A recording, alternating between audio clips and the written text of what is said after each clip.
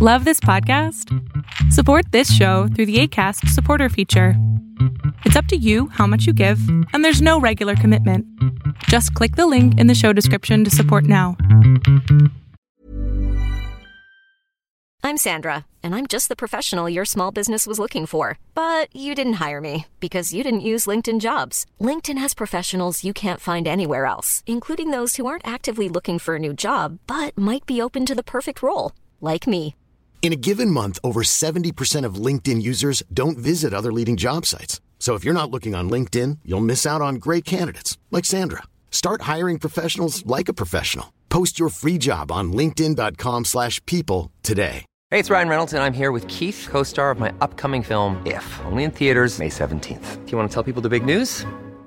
All right, I'll do it. Sign up now and you'll get unlimited for $15 a month and 6 months of Paramount Plus Essential Plan on us. MintMobile.com/switch. Upfront payment of $45 equivalent to $15 per month. Unlimited over 40 gigabytes per month. Face lower speeds. Videos at 480p. Active Mint customers by 531.24 get 6 months of Paramount Plus Essential Plan. Auto renews after 6 months. Offer ends May 31st, 2024. Separate Paramount Plus registration required. Terms and conditions apply if rated PG. Fiction, science fiction, horror, fantasy, crime, LGBT, thriller. You have now entered the House of Mystery with your hosts, Eric Shapiro, David North Martino, John Copenhaver, and Al Warren. Heard on KCAA 106.5 FM Los Angeles, 102.3 FM Riverside, and 105.0 AM Palm Springs. Joining us tonight, we have an author that's written a new book called Under a Full Moon, The Last Lynching in Kansas. Alice K. Hill. So thank you for being here, Alice. Thank you so much for having me. So, Alice, this is great. That's quite the title. Now, this book just came out, I believe, on June 30th this year. Now, tell us a little bit about how you got onto this subject and writing this book. Well, there's quite a bit of background involved in it. Originally, the story of the last lynching in Kansas came to me through my grandmother. I spent summers in Atwood, Kansas with my grandmother, and as a warning, she told us not to ever get into a car with a stranger, never to take candy from a stranger, that type of warning. And she explained to us that in years past there had been a little girl from the community, not that particular town, but a nearby community, who had been kidnapped and brutalized and killed by a man that had offered her something to entice her into his car. Well, that story stayed in my mind all through my life, of course, and in 2002, we purchased the 1907 Shirley Opera House, which was a falling apart building with great potential. And one of the things that we wanted to do was see this building listed on the Kansas Historic Registry. And so that required a lot of research. And as I was researching for that, I came across a reference that this very same little girl that my grandmother had told me about had been served a meal just an hour or so before her final death. And that caught my attention, and I felt, well, what a coincidence to actually be in the same space as that little girl had been, and it intrigued me enough that I wanted to find out more. And that is what launched the long process of writing this book. I was going to say, I've written a few books myself, and I know there's quite a bit of work. I've never done something with a case this long ago. Now, I believe this was in 1932. So you've had to reach back, and so there's very few witnesses still alive and things like that. So how long does it take to do something like that? Well, you have to understand I was living a very busy life while I was trying to develop this story, and so for many years I just went after it whenever I could, but I was serious about it, and I felt compelled to write it. And what's even more interesting is that the story really begins in 1881, because what I wanted to do was find out, to unravel why these people's lives crossed when they did in 1932. So one of the first things that I discovered was that Richard Reed, his full name was Pleasant Richardson Reed, he was a repeat offender, and he had been incarcerated in the Colorado Penitentiary for a previous rape in 1916. And that was the first I'd heard that he had any kind of other criminal background. So during Christmas break, we went to Denver, and I went to the archives and requested information, and I was then sent a photograph of his prison intake photo. When I saw his photograph, that completely changed my whole perspective of what this story was going to reveal to me, because when I saw his eyes, I felt that his story was just as integral as the little girl's story. In fact, I found out more so. And that was, so then, talk about going back in time, I went clear back to 1881 when he first arrived in Kansas as a child. Wow. And that set the pattern for the whole book. Was each of the primary characters, there are 7 families that I focused on, and for each of those 7 families, I went back to when did they first arrive in northwest Kansas, how did their paths ultimately cross in this final event in 1932. Yeah, and I know when you're doing something in history like that, so many people nowadays living their lives with, smartphones and internet and everything that we have now don't realize what it was like to live in, let's say, Kansas or anywhere in the U.S. in 1881. So that must be quite the process, and that must be, because you have to talk about that through the book so people understand. Certainly, and that plays a very big part in the development of Richard Reed's character, the isolation, the deprivation, the hardships, and western Kansas, northwest Kansas, there are not very many people in that area. There never have been. So being isolated out there it was a given. The summers are extremely hot, dry. We're a semi-arid area. The winters can be extremely cold with raging blizzards. The wind blows all the time. It's very hard to raise crops, and that was all that they came to do was to farm. That was what brought these people to the area. So it was extremely hard. Disease was a huge issue. And that was one of the things I tried to capture in these personal stories, is each of these families struggles to make a go of it, and it was an interesting process to take them from the beginning clear to the final stages. So from the 1881, when you start with Richard Reed, and you take him right up until he rapes and kills the 8-year-old girl here, I think Dorothy Hunter. So could you see a process happening with him where he was becoming more and more the type of person that would do something like this? Well, when my grandmother first told us the story, I asked her, why would a man do that to a little girl? I so identified with this little child who was trusting, and she said, well, he was retarded and didn't know any better. So that clue stayed with me as I begin this process. And when I received the photograph of him, one of the things I noticed immediately was that he had a scar on the back of his head behind his ear that had a curve, and it looked to me, very much like it could have been caused by a horse hoof being kicked in the head. So that gave me another possible clue of why would this man be retarded. Well, traumatic brain injury could certainly be a viable explanation. And I also felt that his whole demeanor, in many of the accounts, of the newspaper accounts, they called him the ape man, they called him the Kansas monster.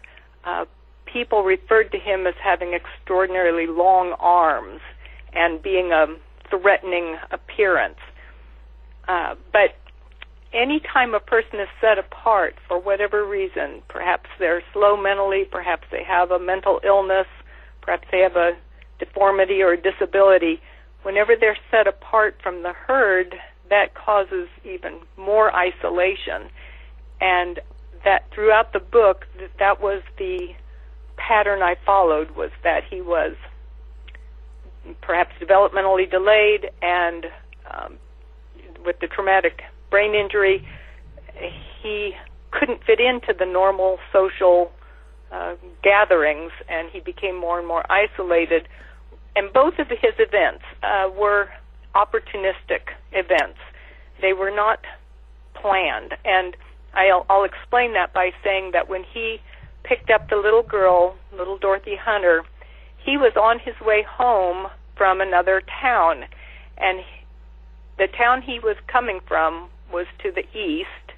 He was driving west, and his town, Rexford, was further west. But as he was driving through the town of Selden, which is where she lived, she just happened to be on the road at that time.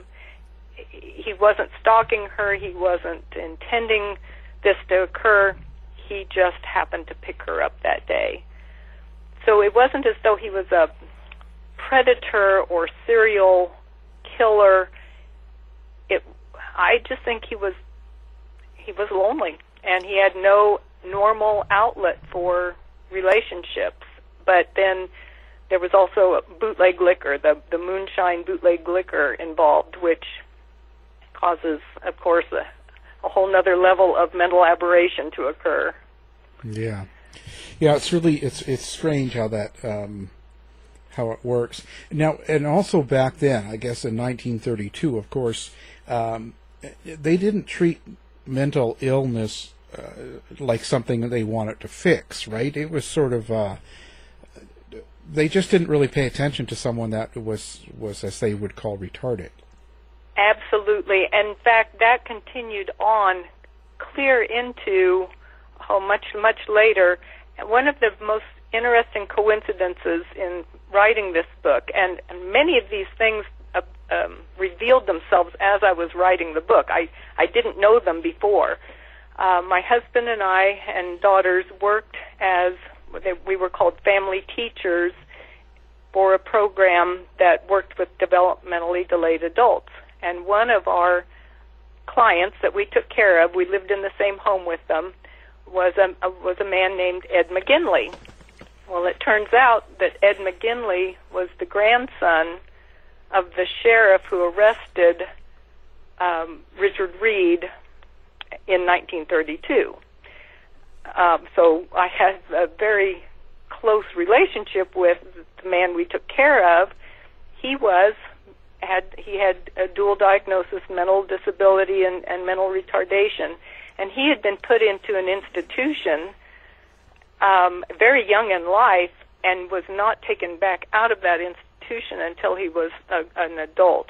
That was the norm. If you had a child who was born with Down syndrome or any type of disability, there was no special ed programs. There was nothing to help them. They just were, the families were told, pretend they never were born, and they were put in institutions, and it was an abusive system for a long, long time. So yes, if a child back in the 1920s, 1910s, if they were born on the farm with a disability, they were just hidden, more or less. Yeah, so they're almost like housed them or babysat them by putting them in places like that. That wasn't there to help them, really. Right. There was no treatment program. They were just incarcerated, put into prison for having done nothing wrong except to being odd or different. Wow. So now, so before this 1932 case, you mentioned he had been a repeat offender. So what exactly had he done before this? Well, in 1916, he was homesteading in eastern Colorado, which is just a little further west than the northwest Kansas area that most of the book is about. And they had opened up some more homesteading options in that area. And so he was a bachelor farmer. He was out there homesteading on his 160 acres, and next to him was a Russian-German settlement. This group of people had fled Russia to avoid having to be, drafted into the war. They had been promised when they lived in Russia that they would never have to do that, and that changed. The political climate changed. So they came to America and set up a settlement which was very isolated. They were there because of their religion, and they tried not to involve themselves in the outside world. But his land bordered right up against it. And this young woman, Pauline Weishar, she was not quite 16 years old. She was out herding cattle, and he came upon her and molested her terribly. We don't have any specific details, but we do know that it was significant. The community of men there were going to lynch him, but the local sheriff was able to take him away from the lynch mob at that time, and within less than 24 hours he was in the penitentiary in Canyon City, Colorado. So he had a pattern of attacking young women. Now, she was closer to his age at that time than the 1932 event. In 1932, he was 53 years old, and the little girl was 8. So there was a much wider age span. But in the 1916 period of time, he was much closer to the age of the young girl. So what? How did he get out of prison then? Like, he got put in the penitentiary. Was it just a short sentence, or what did they do? Well, it was again historically significant. There was some prison reform occurring in Colorado, and the book explains that as more towards the end of the book. There's some reference parts in the back. But there was a prison reform program going on, and they had a time reduced for good behavior, and he was what they considered a model prisoner. And within a short period of time, he was released much sooner than he should have been. The other issue is he should never have been sent back to Kansas without any kind of heads up to the community. But he was put on a train and sent back to his hometown, and nobody seemed to be aware that he had committed this crime, or at least there was no references in the newspaper, and I scoured the newspapers looking for something. The only thing that it mentioned is that he had arrived back in Rexford on a certain date, and then there were references to jobs that he held after that. So when he went back to Kansas, was he with his family, his parents still? Or Yes, he returned back to his family farm. I do know that he did some outside work and traveled with harvest crews for a period of time, and then he returned back home not long before 1932. And so he was living at home when the final event occurred. Well, his parents and family must have known what he was in prison for the first time, right? Oh, yes, they would have known. They would have known, but I'm certain that they did not talk about it at all. It's not bragging, right, Sarah? No, and it's interesting you mentioned bragging because his father was something of a, and I use this word loosely, but a braggart. Many of the newspaper articles, and newspapers back then were just full of social tidbits. And he became quite well known in the community because of his horses. He was a horse doctor. He was an auctioneer. He rose up in the community as something of a braggart and a man who liked to have his name in the paper. And he would brag about his other children, but Richard was never even mentioned. If they had a family gathering, say Mama had a birthday, and all of the children were listed in the little social clip, even though Richard was there at home, his name was left off. So it was very telling. Yeah. Wow. Yeah, that's got to be. I'd imagine his other brothers or sisters would have treated him poorly as well. I believe you're absolutely right on that. Wow. So did he ever get married or get a regular girlfriend or anything during any of this time? I know that he was never married. I do not assume that he had any kind of relationships, a local relationship at all. Wow. So now the event happens. He attacks and kills his girl. How did they figure it was him? Well, it's quite an interesting story how, and it was one of the things that intrigued me so much. He picked her up on the road. She and her sister were going home from school. It was the last day of school, and she, her sister, and a friend were walking home, and Dorothy realized she had left her lunch pail back at the school. So she went back to get it, and they never saw her again. So middle afternoon, she's walking back towards home, and he picks her up, and she gets in the car with him, willingly or unwillingly, we don't know, but I'm assuming willingly. And they travel around all night long. They are driving up and down the country roads. The next time they are seen is north of Atwood. They ran out of gas, and a farmer gives them some gas and tells them how to get into town.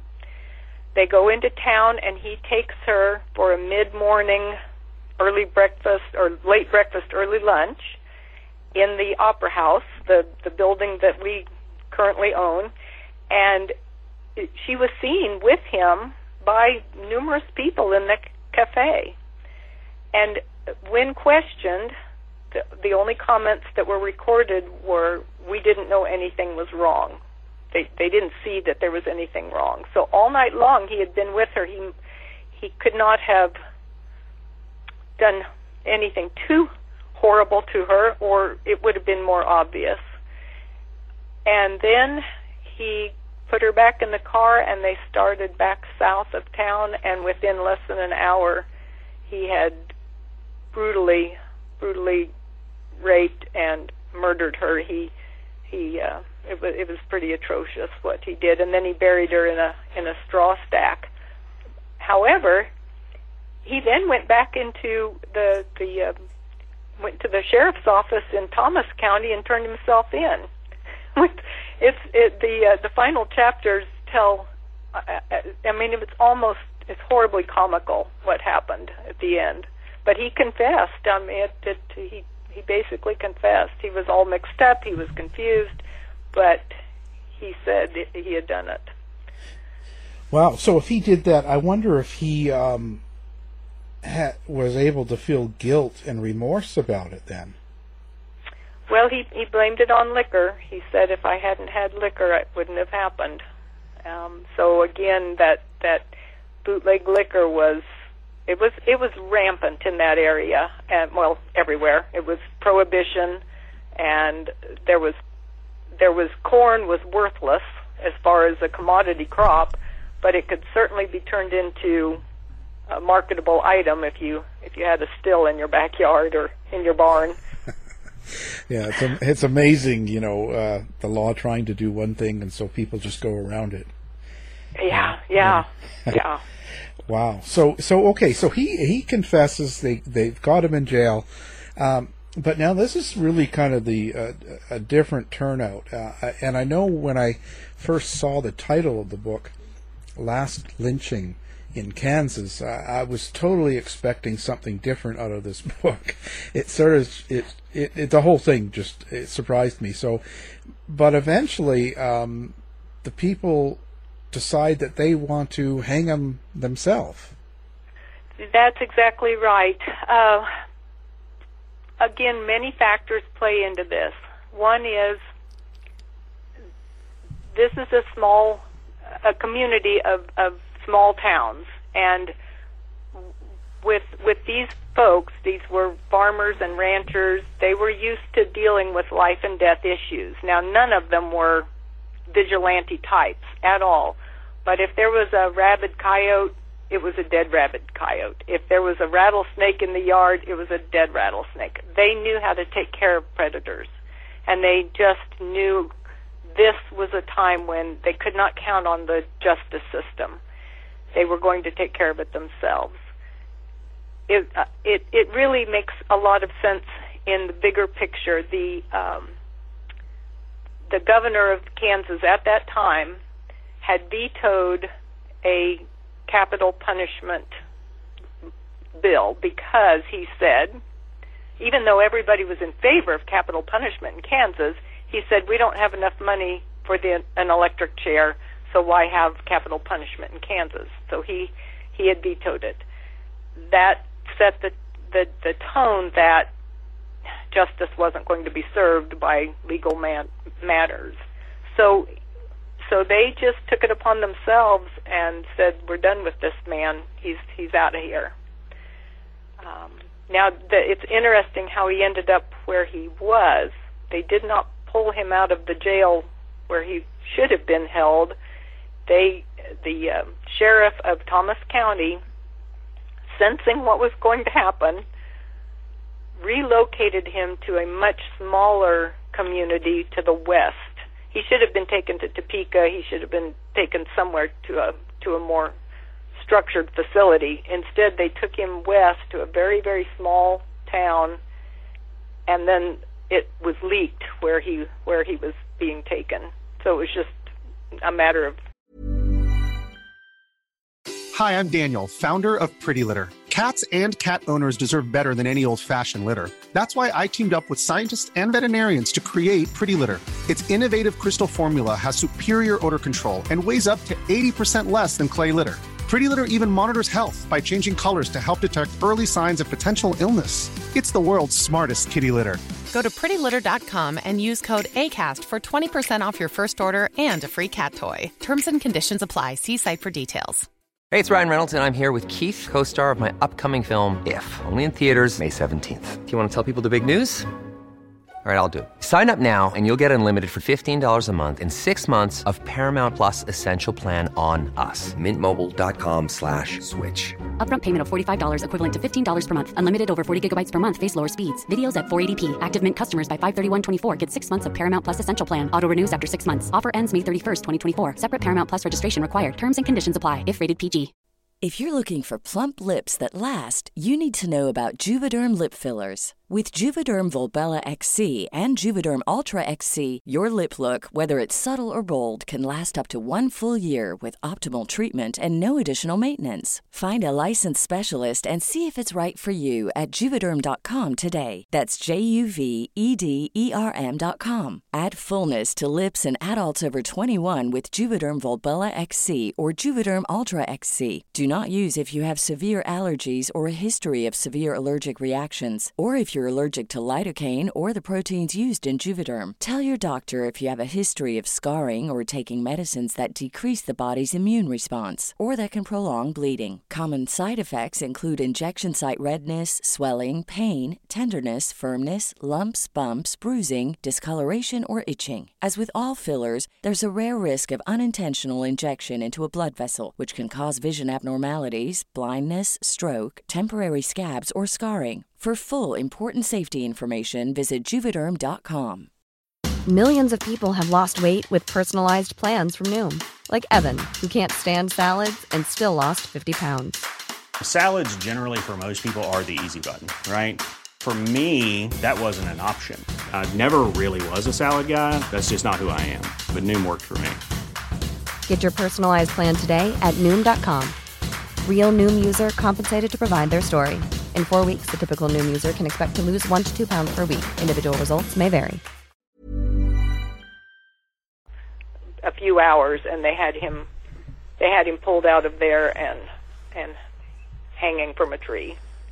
Wow, that's pretty incredible. So when they did something like that, did anybody pay for that? Like, there was a lot of people obviously involved in order to take out the policeman and take Mr. Reed and hang him and all this stuff. There was not just one person. Certainly. But was anybody held accountable for this? This was one of the other factors, is that there was a code of secrecy because, of course, lynching was a criminal act, and every one of the people involved could have been arrested for murder. So it was highly important that nobody ever said who was there. Now, the community where Dorothy came from, that was Sheridan County. She lived in the town of Selden. Many of the people who went to Cheyenne County, which is 2 counties to the west, were from the Sheridan County area and would not have been known to the people in Cheyenne County. However, there were people who knew who it was. There were probably people from Thomas County as well involved, but nobody ever said. No one ever spoke up. Now, part of the characters that I have in here is a man who was an actual attendee of the lynching, and I had a interview from that had been recorded that he had given many years ago. He's deceased now, but I had a copy of his interview explaining what happened, and that to me was more accurate than anything I might have read in the newspapers. The newspapers certainly sensationalized it, said there were 1,000 people, and I knew that couldn't be the case. I just knew common sense in that area. It didn't make any sense. And one of his first comments was, "You'll read a lot of things, but I know what happened. I was there." Wow. So that was very helpful to me to get a sense of what that event really felt like. So do you think the police let it happen, or were they involved in it, or because they're part of the community, and it's a small community, everybody knows everybody, so do you think that the officer in charge was involved somehow? The story was that he had a gun put to his head and was forced to release Richard Reed from the jail. The eyewitness said there were no guns involved. So there's, of course, the law officials, they could certainly have been prosecuted fully if they had been involved. So their story had to be that they were forced. And the only people who would know are the ones who were actually there. But here's an important point, too, is that the sheriff that was in charge of the Cheyenne County Courthouse, he was a small man, about 5'3", I believe, and he had been the janitor before he became the sheriff. Oh. He had no training, and that's typical in small communities. If there's a job opening, you're just willing to give it a whirl, and he had no, nothing official. Yeah, and no real training, I'm sure. No, he just was there to, make sure that if a cat got up the tree, somebody was there to help them out. Well, yeah, I bet you there wasn't a whole lot of crime that he had to deal with there. No, certainly not in St. Francis, Kansas, and So he was completely unprepared to face a mob wanting to take a man like this out of his jail. I wonder if you would think that perhaps just the way the community interacted with themselves and what their beliefs and lifestyles were like at that time, I wonder if that really kind of was part of the why he did what he did, or why the whole thing happened. I'm not sure I understand what you just the way that he grew up, what he had to live with, the way the family treated him, and I'm not giving him a scapegoat, but I'm just saying that I just wonder if the whole community, because they probably all treated him much the same as the retarded child type thing or something like that. Absolutely. Oh yes, I fully agree with you that one of the points that I tried to make in this book, and this was based on experts in the field, that if you have no outlet at all, if you are basically an invisible person in your social standing, if you are ignored or worse, made to feel like you shouldn't have ever been born, you're going to act out in some manner.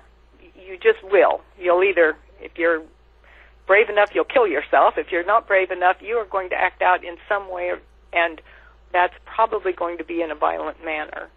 So I do believe that he was not by nature a brutal man. I believe that he was frustrated, horribly lonely, angry, but not intending to be violent until you put alcohol into the picture. And when alcohol came in, and if he had a traumatic brain injury and had difficulty with impulse control, which frequently happens with traumatic brain injuries, things would happen and he wouldn't even know he had done them. Yeah. And that's because his confession is so rambling and so confused, and when he turned himself in originally to the deputy said he could smell strong alcohol on him, and he told him just go home and sleep it off. And he did not know that there was a child missing at that time. The deputy didn't. It didn't take them very long to find out, and then of course he was the first person they went after. Wow. But yeah, I agree totally, and that is the whole thrust and the whole theme of the book. My goal, I didn't want to bring up a lot of horrible information for people to read without a reason, and the reason was, I was a school nurse for many years, and I saw the child who was, maybe they weren't the prettiest kid, maybe they were kind of fat, maybe they had a limp, maybe they weren't very smart. Whatever it was that set them apart, their lives were pretty darn miserable, even with all of the social supports that are in place now. And if you had nobody looking out for you, nobody putting a hand on your shoulder saying, you're a good kid, you're all right, then what are you going to do with yourself except do something wrong?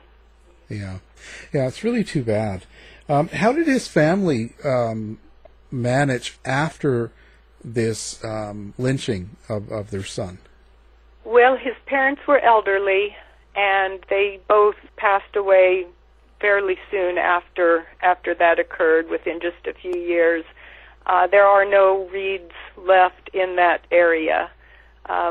I do, in the back of at the end of the book, I do account for all of the family members where they're, as much as I could determine, without huge detail. I just wanted some closure for each of the family members. You didn't give their name, their address and phone numbers. Well, no, and of course, this has been 80-some years ago that event occurred, so, we're talking an extended length of time. However, there are certainly family members, cousins, and descended cousins of the families in the area, and I do so hope I have not caused anybody any hardship from writing this. But I just felt compelled to tell this story when I saw his photograph. There was no choice. So for almost 17 years, I kept working on it, and it wouldn't leave me. And I'm so pleased. The Wild Blue Press said they were interested in seeing it published, because it's really I believe it is an important book, not just historically, although there's a tremendous amount of history in there, but I believe psychosocially this book, it may have a positive impact. Who knows when and how, but that's my hope. Well, so what is that kind of it? So when someone buys your book and they take it home and read it and finish, what is it that you hope that they take away from the book? What is the key element? Well, I think maybe if I can pull this up very quickly here, my closing statement is, if you are impacted by this story, do not turn away if you suspect a child is in danger of physical or emotional abuse. Opportunities that might have altered the events leading to the last lynching in Kansas were presented but allowed to slip past for all the typical reasons. These opportunities are before us as well. Do not be party to ridicule and estrangement from society, those we deem odd. Your kindness may be their only soft hand. Your acknowledgement of their existence may save lives. That's my goal. I want them, because it's so easy to be part of the pecking order. It's so easy to laugh when somebody is odd instead of standing up for them. It's much harder to stand up for them. So I'm hoping everybody will stand up for those who are being downtrodden. Yeah, and it's part of it kind of passes on. I grew up in the 60s. I'm in my late 50s now, and I was autistic. I am autistic, and so back then in the 60s, if anything, I was considered kind of maybe a bad kid, or maybe ignored. But when you're treated that way, then the ones that are weaker than you pass that treatment on. Absolutely right. It does. It perpetuates a terrible, wicked cycle.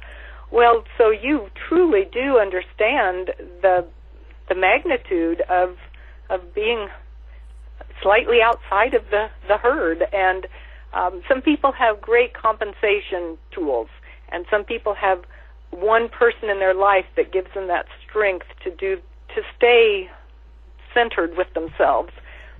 But if you don't have that compensation or those one or two people, it's easy for things to go badly. Oh, totally, totally. Actually, for me, it's always been my dog. and that's very true too. Animals are so hugely therapeutic. They certainly are. They're amazing. No, I think that we see it. Every one of us sees these potential moments in our lives pretty frequently, and the majority of the time we look the other way, just as you say, ignore. But we must step up. We must take that initiative and say, I think something's wrong here.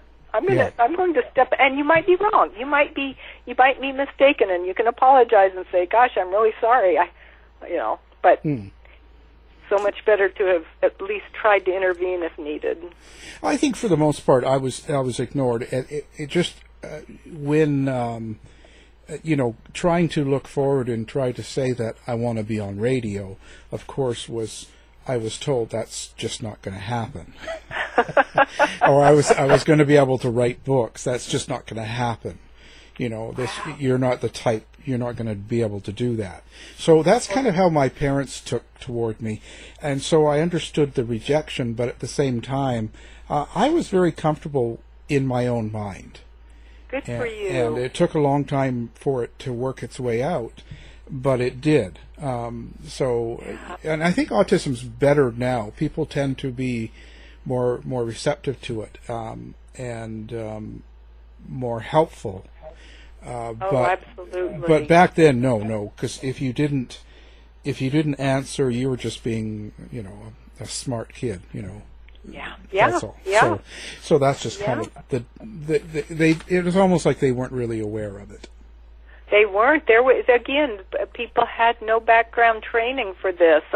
As a school nurse, one of my major roles was to help educate the teachers as to what a spectrum disorder might look like and how can they best manage so that their classroom, number one, isn't interrupted too much, and number two, that this young student gets what they need.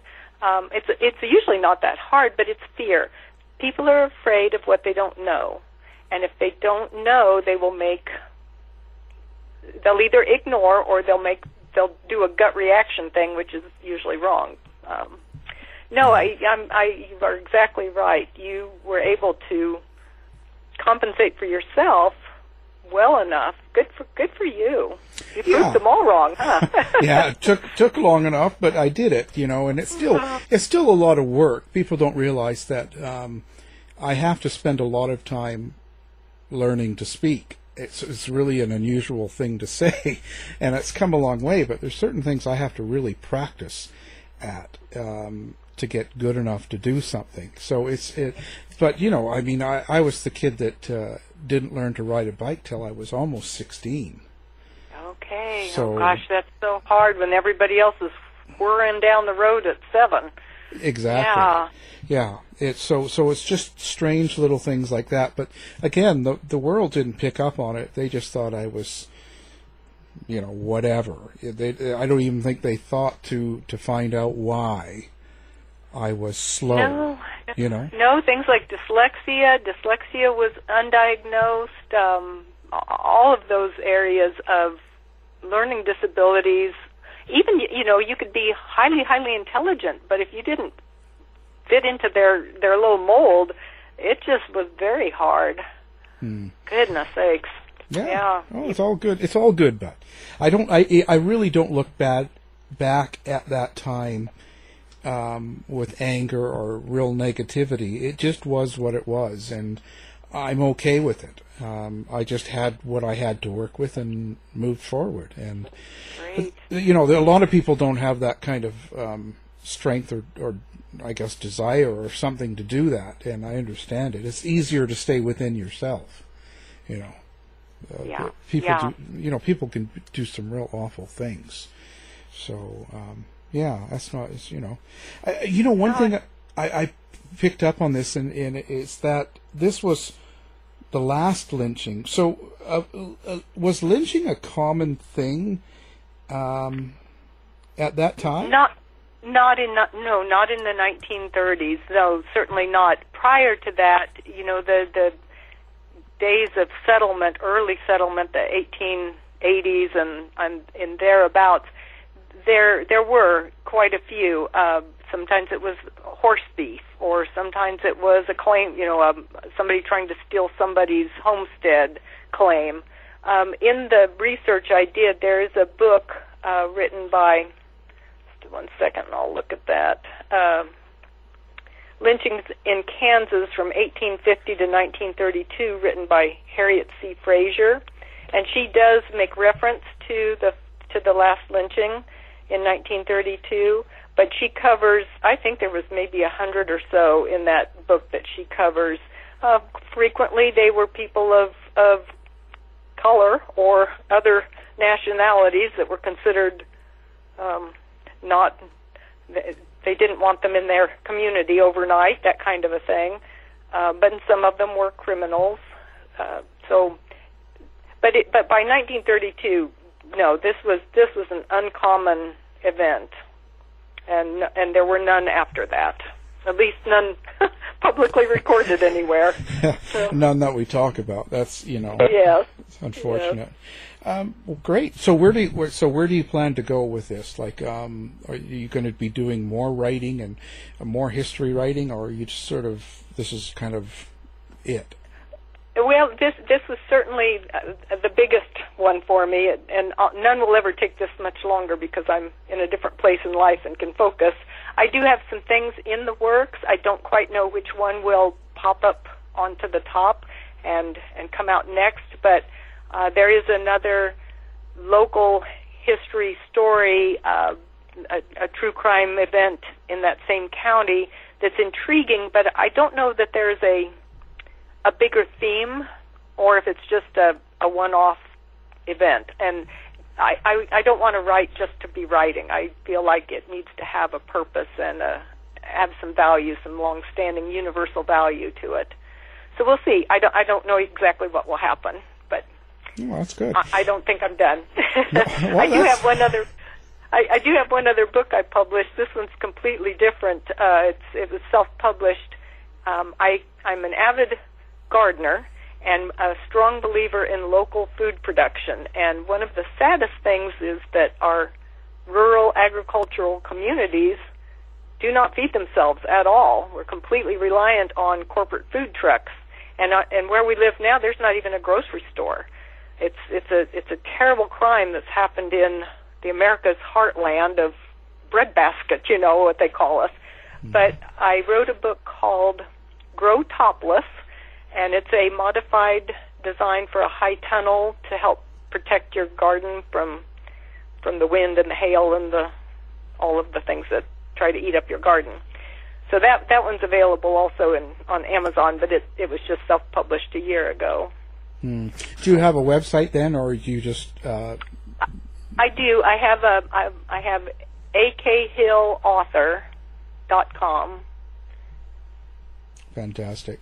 So yeah, it's strange how the world's changing around us and how things are becoming very different. Like you were saying, don't feed yourself and stuff. It's strange when some things seem to make so much sense to do, but we don't do it. Oh, we are in real trouble with our food supply in America, and people don't know it at all because we have an abundance of food almost anywhere. But this year has really awakened folks to how fragile that system is. And my husband and I, we farmed in western Kansas for 40-some years, and we've seen a complete change from self-sustainability to almost 100% monocrop, chemically grown foods. It's all corn, cattle feed. There's no real food being grown out here anymore, and it's a terrible shame. And tons of chemicals being put on our lands all around us, either through aerial sprays or ground rigs. It's a serious situation, and I hope someday, very quickly, there's a big turnaround. But I'm not too hopeful. Yeah, I'm not hopeful at all. So just I hate to say that. I'm not going to jump on and say, "Oh no, it's going to be good." No, I don't know. I don't know that it is. There is a strong movement for local food and homesteading, but it's more in the urban areas and the rural areas where we are actually got the greatest potential. We are totally forgotten. When my husband and I started, we got married in 1975. He is a fifth-generation Kansas farmer. Our grandchildren are 7 generations now, but there were 3% of the nation were family farmers. We are now at less than 0.5% of the entire nation, and we don't even count on the census anymore. Oh, I think that's a pretty big statement. Oh, it is. It's terrible. I don't know what to say. I think we're losing the ability to focus on the important things, and we're focused on all this stuff that really shouldn't and doesn't matter. And we're mesmerized with sports or whatever, get focused on what we do as a society and try to make it better, But, I preach that all the time, but nobody listens. So, and I've been stuck in Canada, not stuck. I enjoyed it actually since before this. I have a house up in Western Canada, and so I was up here before the pandemic hit and the cancel of flights, so we do everything out of the studio up here. And you know what? Outside looking in, you start to learn a lot of things about where you live and what the world thinks about it. That's very interesting. How insightful that is for you to have a whole nother perspective. It's crazy to watch and to live in a different country and the way they talk about what's going on in the U.S. And actually, sometimes it's pretty embarrassing. It doesn't surprise me at all. I just don't know what to say. You know, it just I'm just kind of like, wow. Yeah, there's just no words. So anyway, no. Well, but it's been a pleasure. What we're going to do is we'll have you up on our website. We'll have your book. Okay. People can do one click and pick up the book anytime they listen. So awesome. The book we're talking about is Under a Full Moon, The Last Lynching in Kansas. And our guest has been the author, Alice K. Hill. Thank you for being here. Oh, I so appreciate it. Thank you so much. It was a pleasure visiting with you. You've been listening to the House of Mystery radio show. To find out more about our guests, hosts, or shows, go to www.houseofmystery.com. Show's over for now. Was it as good for you as it was for me? Well, good night.